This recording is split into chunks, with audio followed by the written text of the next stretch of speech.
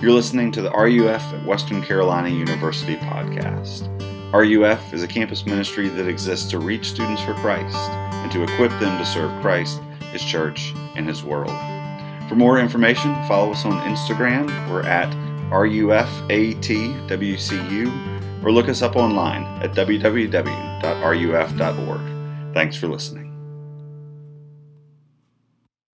We're finishing our series on Revelation tonight, talking about heaven. And after all the judgment, after all the confusion and turmoil of the last days, right, where this period between Jesus' first coming and his second coming, it's the end of the story, right? Jesus has come back. Believers are with him forever. And in the back of a lot of our minds, there's a question. And I think this question is illustrated well by a Far Side cartoon. I don't know if you've ever read The Far Side or any comics. Newspapers used to have comics in them, but nobody buys newspapers anymore. Anyhow, The Far Side is a single panel, just weird, sarcastic, quirky cartoon. And one of my favorites depicts a bunch of clouds, and there's a man sitting on it with a harp, and he's dressed in a white robe, and he's, obviously in heaven. And he's got the halo around his head, and there's a thought bubble coming out of his head that says, I should have brought a magazine, right? We wonder, we fear, will I be bored in heaven? Like, in eternity of what? Is kind of the question that many of us struggle with. And I think that our passage tonight helps us to see that heaven will be many things, but boring is not one of them. We're going to look at Revelation 21 and 22 tonight. I got a couple different passages printed on your handout, so I'll read those for us, and then we'll talk about it for a few minutes. Then I saw a new heaven and a new earth, for the first heaven and the first earth had passed away, and the sea was no more. And I saw the holy city, New Jerusalem, coming down out of heaven from God, prepared as a bride adorned for her husband. And I heard a loud voice from the throne, saying, Behold, the dwelling place of God is with man. He will dwell with them, and they will be his people, and God himself will be with them as their God. He will wipe away every tear from their eyes, and death shall be no more. Neither shall there be mourning, nor crying, nor pain any more, for the former things have passed away. And he who was seated on the throne said, Behold, I am making all things new. Also he said, Write this down, for these words are trustworthy and true. And he said to me, It is done. I am the Alpha and the Omega, the beginning and the end. To the thirsty I will give from the spring of the water of life without payment. And skipping down to verse 22. And I saw no temple in the city, for its temple is the Lord God, the Almighty, and the Lamb. And the city has no need of sun or moon to shine on it, for the glory of God gives it light, and its lamp is the Lamb. By its light will the nations walk, and the kings of the earth will bring their glory into it, and its gates will never be shut by day. And there will be no night there. They will bring into it the glory and the honor of the nations, but nothing unclean will ever enter it, nor anyone who does what is detestable or false, but only those who are written in the Lamb's book of life. Then the angel showed me the river of the water of life, bright as crystal, flowing from the throne of God and of the Lamb, through the middle of the street of the city. Also on either side of the river the tree of life, with its 12 kinds of fruit, yielding its fruit each month. The leaves of the tree were for the healing of the nations.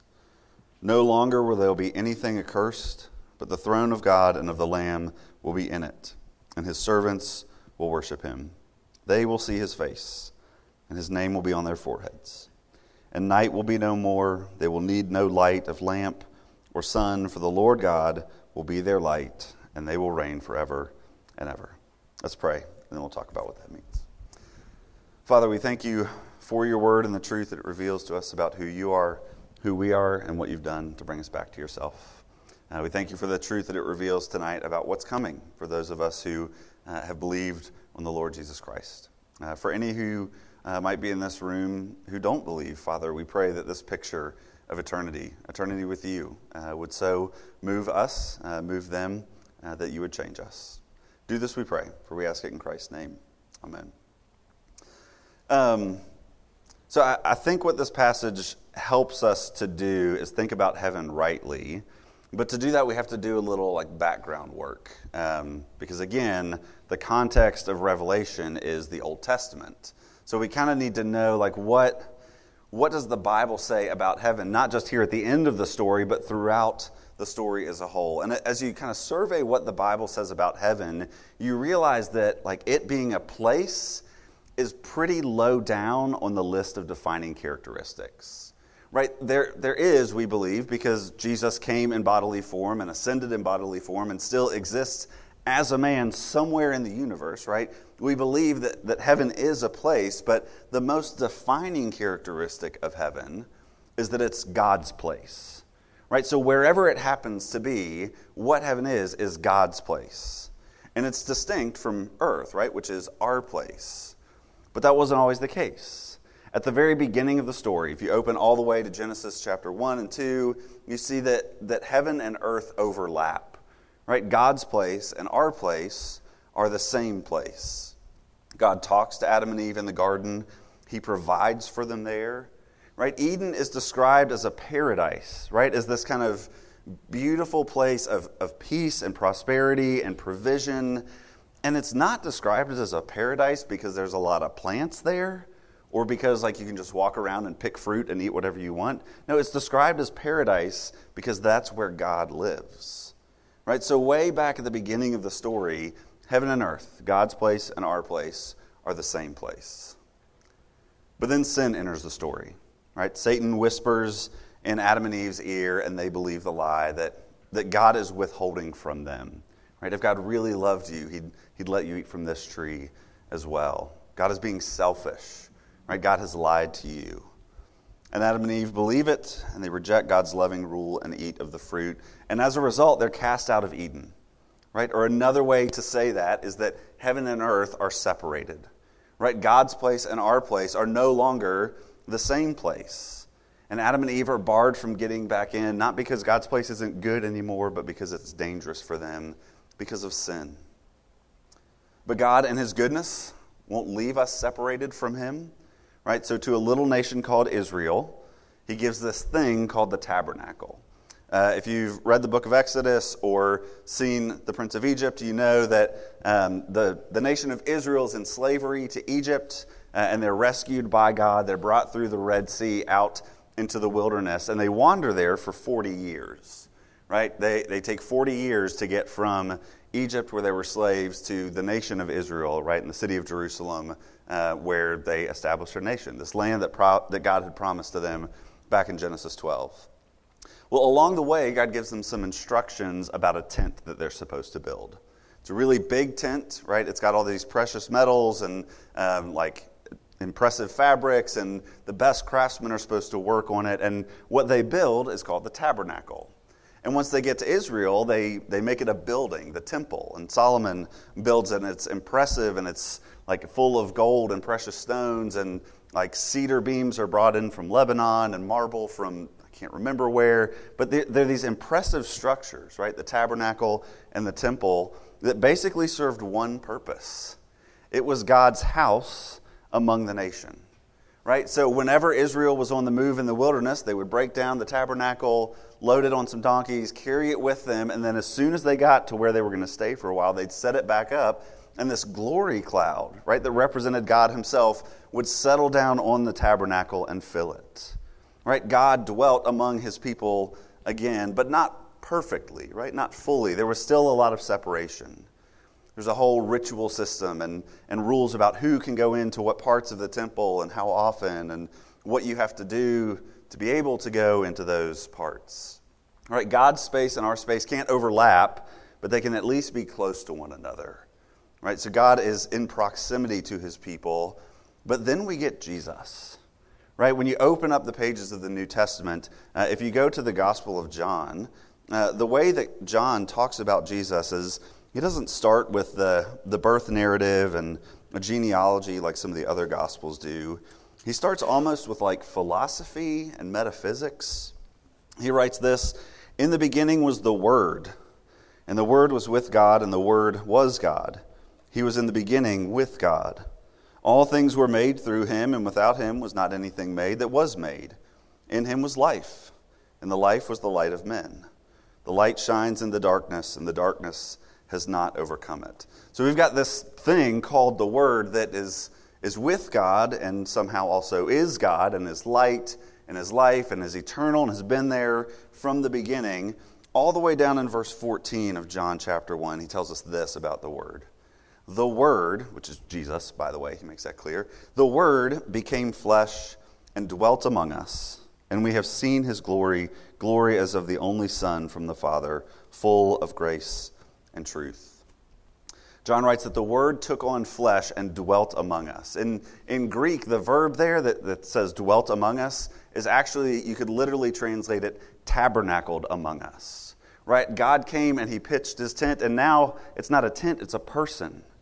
Right? So God, dwelling on earth, is moving around in our space. Heaven has invaded earth. And what you see in the ministry of Jesus is what you see anywhere heaven comes to earth. God's reign and rule starts to be enjoyed and experienced. And so what Jesus does in his miracles, right, they kind of prove this. They show that he's the one in charge and that his rule is a good thing for us. Jesus' miracles show his authority, right? His spiritual authority because he casts out demons, his authority over creation as he stills storms, right, as he heals people. But they also show his compassion, healing lepers, providing food for the hungry, restoring sight to the blind, raising the dead.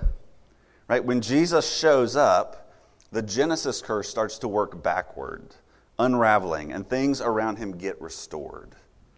Which brings us to our passage tonight, the next step in the story, in what the Bible says about God's space and our space, or heaven and earth. John says in verse 1 of chapter 21, I saw a new heaven and a new earth. Right? And because this is Revelation, he's going to tell us all about these visions that he has. But notice, in the rest of the passage, though he says, I saw a new heaven and a new earth, he just describes one thing. Right? John doesn't say, like, the new heaven had the appearance of a glowing city, and there were lots of people wearing white robes and playing harps. And the new earth was really, really pretty and shiny and had that new car smell. No, he says, I saw a new heaven and a new earth, and he goes on to describe one thing. Because what John describes is a restored creation where heaven and earth, God's space and our space, again, overlap perfectly, fully, and inseparably. This is what the voice from the throne declares in verse 3. Behold, the dwelling place of God is with man. He will dwell with them, and they will be his people, and God himself will be with them as their God. I think part of the problem and part of maybe what causes us to worry and wonder if we'll be bored in heaven is because so often our pictures of heaven leave out this central fact. Right? That God is there. That Jesus is there and we are there with him. Because yes, if you only picture sitting on a cloud playing a harp for eternity, I'll be the first to say that would be really boring. Right? You should wish you had brought a magazine. But also, like, if you only picture heaven as reuniting with loved ones, or like infinite potential to learn new things, right? To exercise your curiosity, or infinite potential to enjoy your hobbies, right? Like, I could play golf forever, right? On a course that never ends. That would eventually become disinteresting. But heaven is a world of love, because it's the home of the God who is love. And there are no barriers between us and God anymore. This is what is meant in chapter 21, verse 22. It says, I saw no temple in the city, for its temple is the Lord God, the Almighty, and the Lamb. Right? There's no temple in the city because there's no need to go to a place to worship God. There's no need to have any kind of mediated presence. You just get to be in God's presence. Or chapter 22, verse 4. They will see his face, and his name will be on their foreheads. Right? If you read through the rest of the Bible, nobody sees God's face, because it's death for humans. Even like one of the best people in the Old Testament, Moses, isn't allowed to see God's face. And when he goes into the tabernacle, he has to wear this veil to protect him from the danger of the glory and holiness of God. But here, in the new heavens and new earth, there's no temple and there's no veil. right? Perfect, complete access. I think we get foretastes of this in the world here, right? Foretastes of the presence of God. Sometimes in worship, you get a sense of God's presence that goes beyond any emotional response to a song or the content of a sermon, right? You feel like God is speaking to you, like you're really resting in his presence. Sometimes on earth in this world with friends, you get those moments of like perfect satisfaction where you're not performing anymore. You're not evaluating yourself, right? Like, am I laughing in the right way? Or how did that joke land? You're you because you're not thinking about you. And the conversation and laughter and joy just fills you up. And it's even deeper when that fellowship is with other believers. And sometimes when we're out in God's creation, right? Out in his world, we get these moments of profound wonder and awe, right? At a sunset, the ocean, looking over the mountains and seeing the mist fill in the valleys, right? Like, it feels like the beauty of creation just reaches out and slaps you in the face and leaves you speechless. And all of a sudden you're in a posture of worship before a God who made all of it. And what's coming for God's people is that, right? All of that, wonder and worship and joy and satisfaction and perfection and peace all rolled into one forever. Because God is there and we enjoy his presence fully. Because he's beautiful. And we're captivated by him and no longer obsessed with ourselves. And we'll find that even our capacity for joy is enlarged. And because God is infinite, it will take eternity for us to enjoy him. Right? He will infinitely be able to surprise us with his love and his goodness. Heaven is glorious because it's where God is. Right? It's not because we get to float on clouds and play harps or golf or enjoy our hobbies. Right? Heaven is glorious because it's where God is, and it's where his people will be with him forever. But that's not all, right? John's like one of those infomercials, right? It's like, you get all of this, but wait, there's more, right? John doesn't just describe like that God is there in heaven. He also describes the things that flow from God's presence that we'll enjoy in heaven, and they can be summed up in one word: rest. Right? This is what the author of Hebrews says about heaven, that it's a rest for the people of God. But what does that rest look like? Look again at our passage at 21, verse 1. In heaven, there's a rest from fear. There's this little line in there, right? John says, I saw a new heaven and a new earth, for the first had passed away, and the sea was no more. And sometimes we read that and we think, oh, I like the beach, right? Like, why can't there be a beach in heaven? Again, Old Testament context of Revelation, the Israelites are a desert people. Their biggest bodies of water that they regularly engage with are lakes, right? Remember, they're kind of like people identifying event crossing the Red Sea. They didn't swim. They didn't get on a boat, right? They walked because God separated the water so that they didn't have to get wet.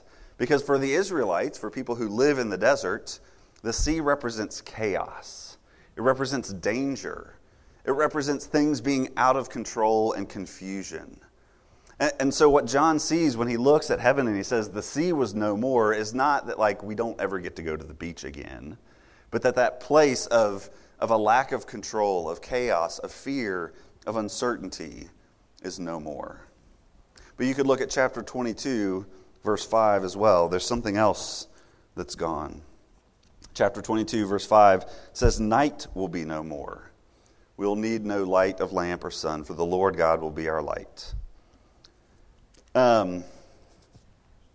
Starting to get to the age of my kids where they have imaginations that can be like pretty vivid, and they say they're afraid of the dark, right? And I have this conviction, I have this theory, this thought that nobody's actually afraid of the dark, right? The dark isn't scary.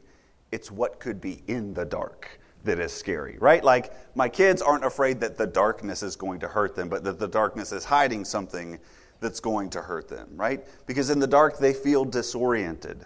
If they wake up in the middle of the night and their room is dark, like, how do I get from here to, like, how do I go wake up mom and dad? I can't find the way, right? Or they wake up and they feel vulnerable. They feel like it's this weird feeling of exposure because you don't know who's watching, right? Sometimes we feel exposed in the light because everybody can see us, but we also feel exposed and vulnerable in the dark, right? Because we don't know who's looking. But in heaven, that's gone, right? The night will be no more. So whether it's the chaos and confusion of the sea or whether it's the exposure and vulnerability of the dark, in heaven there is rest from fear. In heaven there's rest from our doubts. Look back at verse 2 of chapter 21. I saw the holy city, New Jerusalem, coming down out of heaven from God, prepared as a bride, adorned for her husband.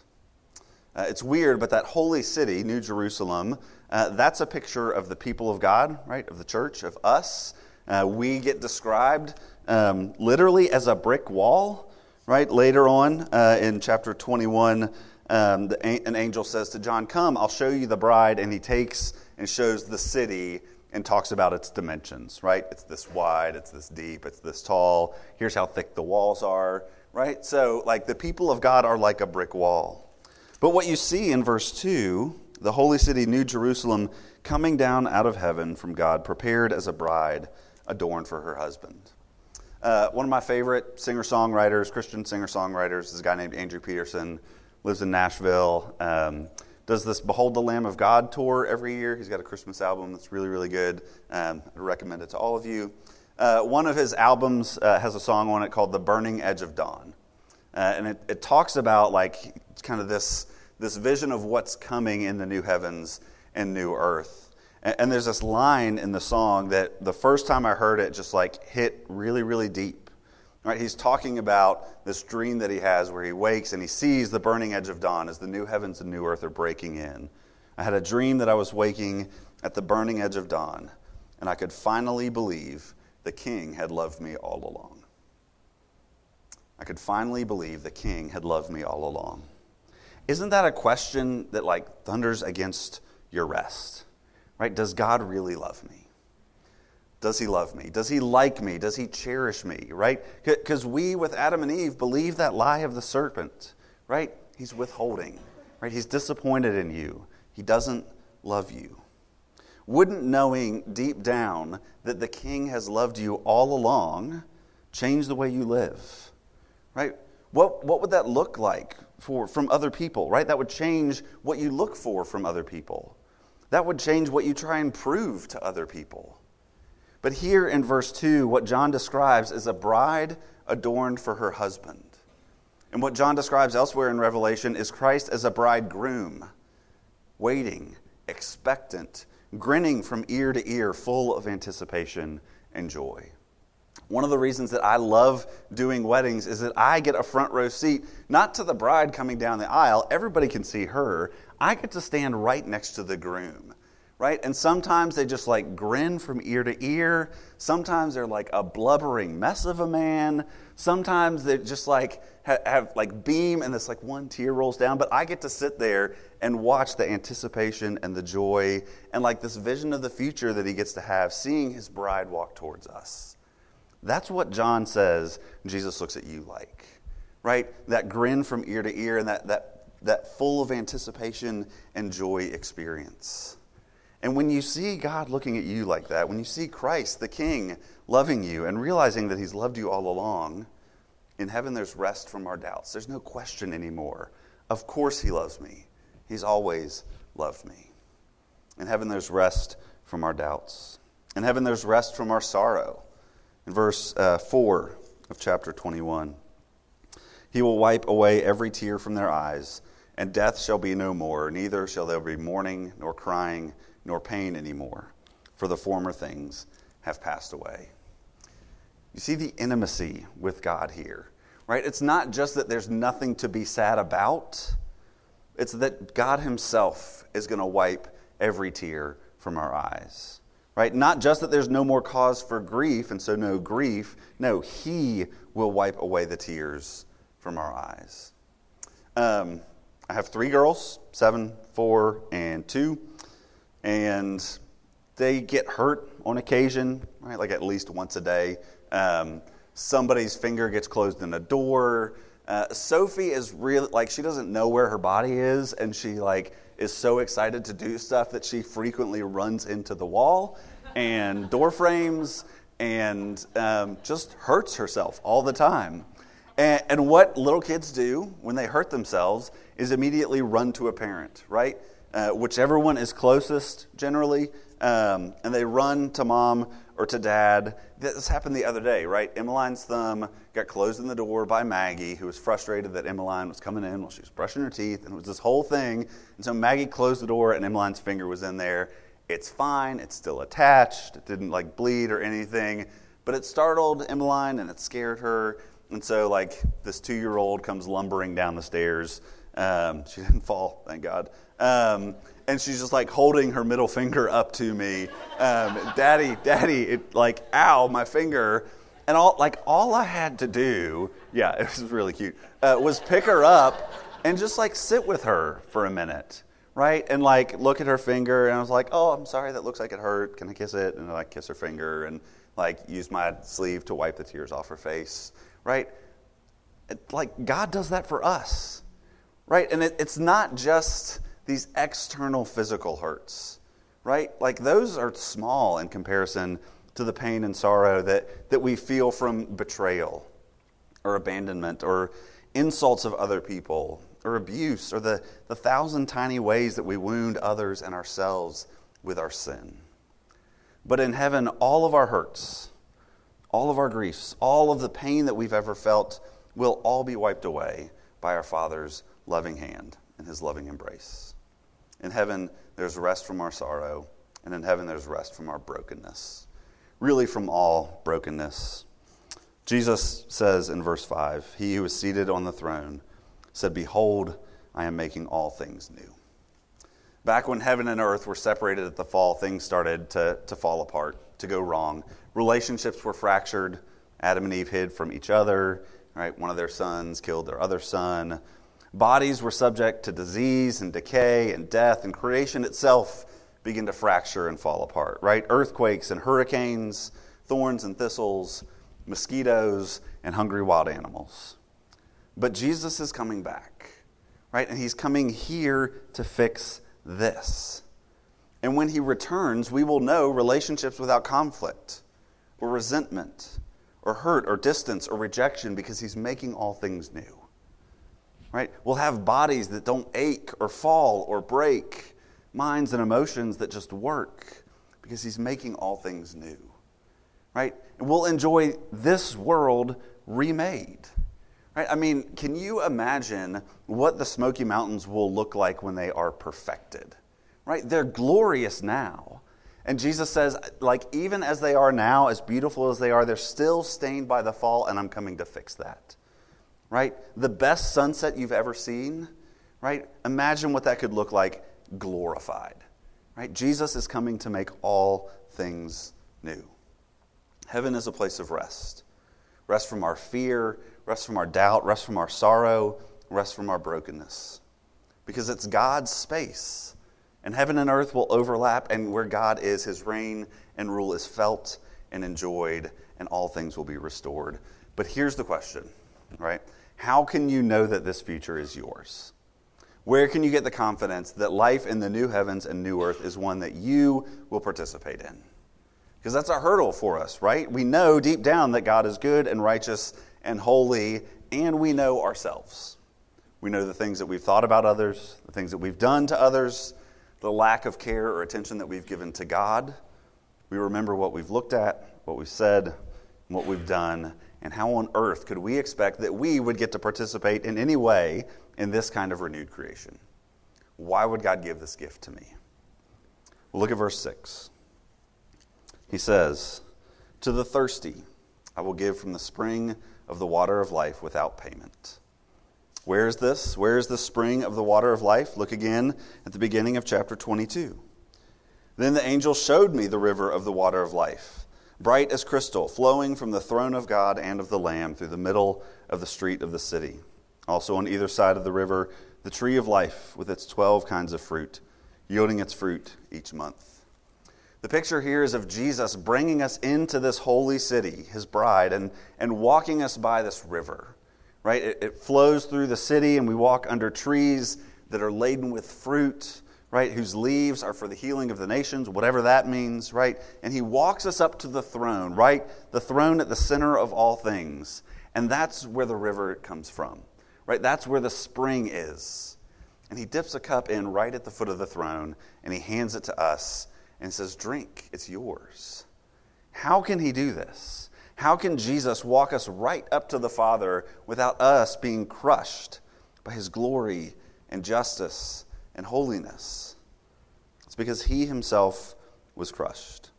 This is what Isaiah, prophesying about Christ, wrote. Surely he has borne our griefs and carried our sorrows. Yet we esteemed him stricken, smitten by God, and afflicted. But he was pierced for our transgressions. He was crushed for our sins. Upon him was the chastisement, the punishment that brought us peace, and with his wounds we are healed. He drank the cup of God's wrath so that we could drink from the cup of life. And what do we have to do to be worthy of this cup? To be worthy of this gift? The requirement's right there in verse 21, or chapter 21, verse 6. He says, to the thirsty. Are you thirsty? Are you needy? That's all he requires. To be honest, to recognize that you need it, that you can't get it for yourself, and that he offers it to you for free. I'll close with another Andrew Peterson song that I really like. It's called All You'll Ever Need. The verses are filled with all kinds of good descriptions and biblical pictures of what the blood of Jesus does for us. Right? If you remember Elijah versus the prophets of Baal, he builds this altar and they build this altar, and like they're going to see whose burns up first. One of the verses Andrew Peterson writes is, the blood of Jesus, it is like Elijah's fire falling on the altar of your faith. All the wisdom of the world could never conjure up a spark, but no power of hell could ever quench this flame. A different verse says, the blood of Jesus is like the leper's river, running humble with the power you cannot see. 7 times go under, let the water wash you clean. Only go down to the Jordan and believe. There's a story in the Old Testament about a leper who's seeking healing, and a prophet of God comes and he says, just go wash in the river 7 times. The leper says, that's too easy, but he ends up doing it anyway, and he's healed. Right? And so Andrew Peterson is saying, like, let me tell you what the blood of Jesus is like. It's like this. It heals us. It's got power that you can't see. The blood of Jesus is powerful. No power of hell could ever quench it. He's saying a lot of things about Jesus and has some really good, like, theological insights and understanding packed into these verses. And this semester in Revelation, we've hopefully seen Jesus and learned much about him. Right? He's this bright and shining one who walks among the lampstands. Right? His spirit is present with the 7 churches. He's the lamb who was slain, who's worthy to open the scroll. He's the baby who's born to the woman and escaped from the dragon, but he's got this rod of iron. We didn't look at it, but he's a rider on a white horse who goes and he fights the enemy all by himself. He's the bridegroom. He's the king. He's the savior. He's the restorer and rescuer. I hope you have a clearer picture of who Jesus is from our time in Revelation, but there's one more thing that we're invited to see. In Andrew Peterson's song, every verse, the blood of Jesus is like this. The blood of Jesus is like this. The blood of Jesus is like this. In Revelation, here are all these pictures of Jesus. But the chorus of Andrew Peterson's song is so profound in its simplicity. He just says, and I need it. Right? We've looked at Jesus all semester.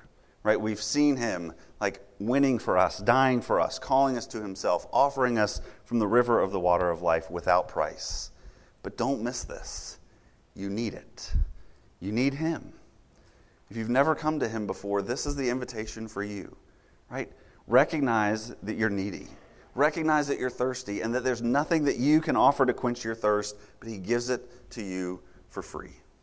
We need him, and he offers himself to us. Let's pray. Father, we thank you for this vision that's coming, this world of glory, this world of joy, this world of love and peace and rest, because it's a world that you are in. Father, even now, I pray that you would help us to recognize the way that heaven is breaking into earth through your Spirit and through your people.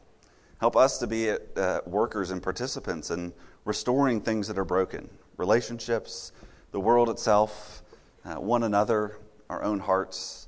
Father, I pray that we would long for the rest of heaven, that it would inform the way that we live today. But Father, above all, help us to see that what's beautiful about heaven is that we get to be with Jesus, our groom who looks at us and smiles from ear to ear and says, welcome home. Welcome to our future. Welcome to eternity with him. Father, I pray that that would change us, that picture, that vision of him anticipating us would change us even now, that you would take away our doubt and help us to believe that the King really has loved us all along, even right now. Father, I pray that you would help us to see our need, confess our thirst, and be quenched, not by the things of this world, not by our own efforts, but by Christ. Do this, we pray, for we ask it in his name. Amen.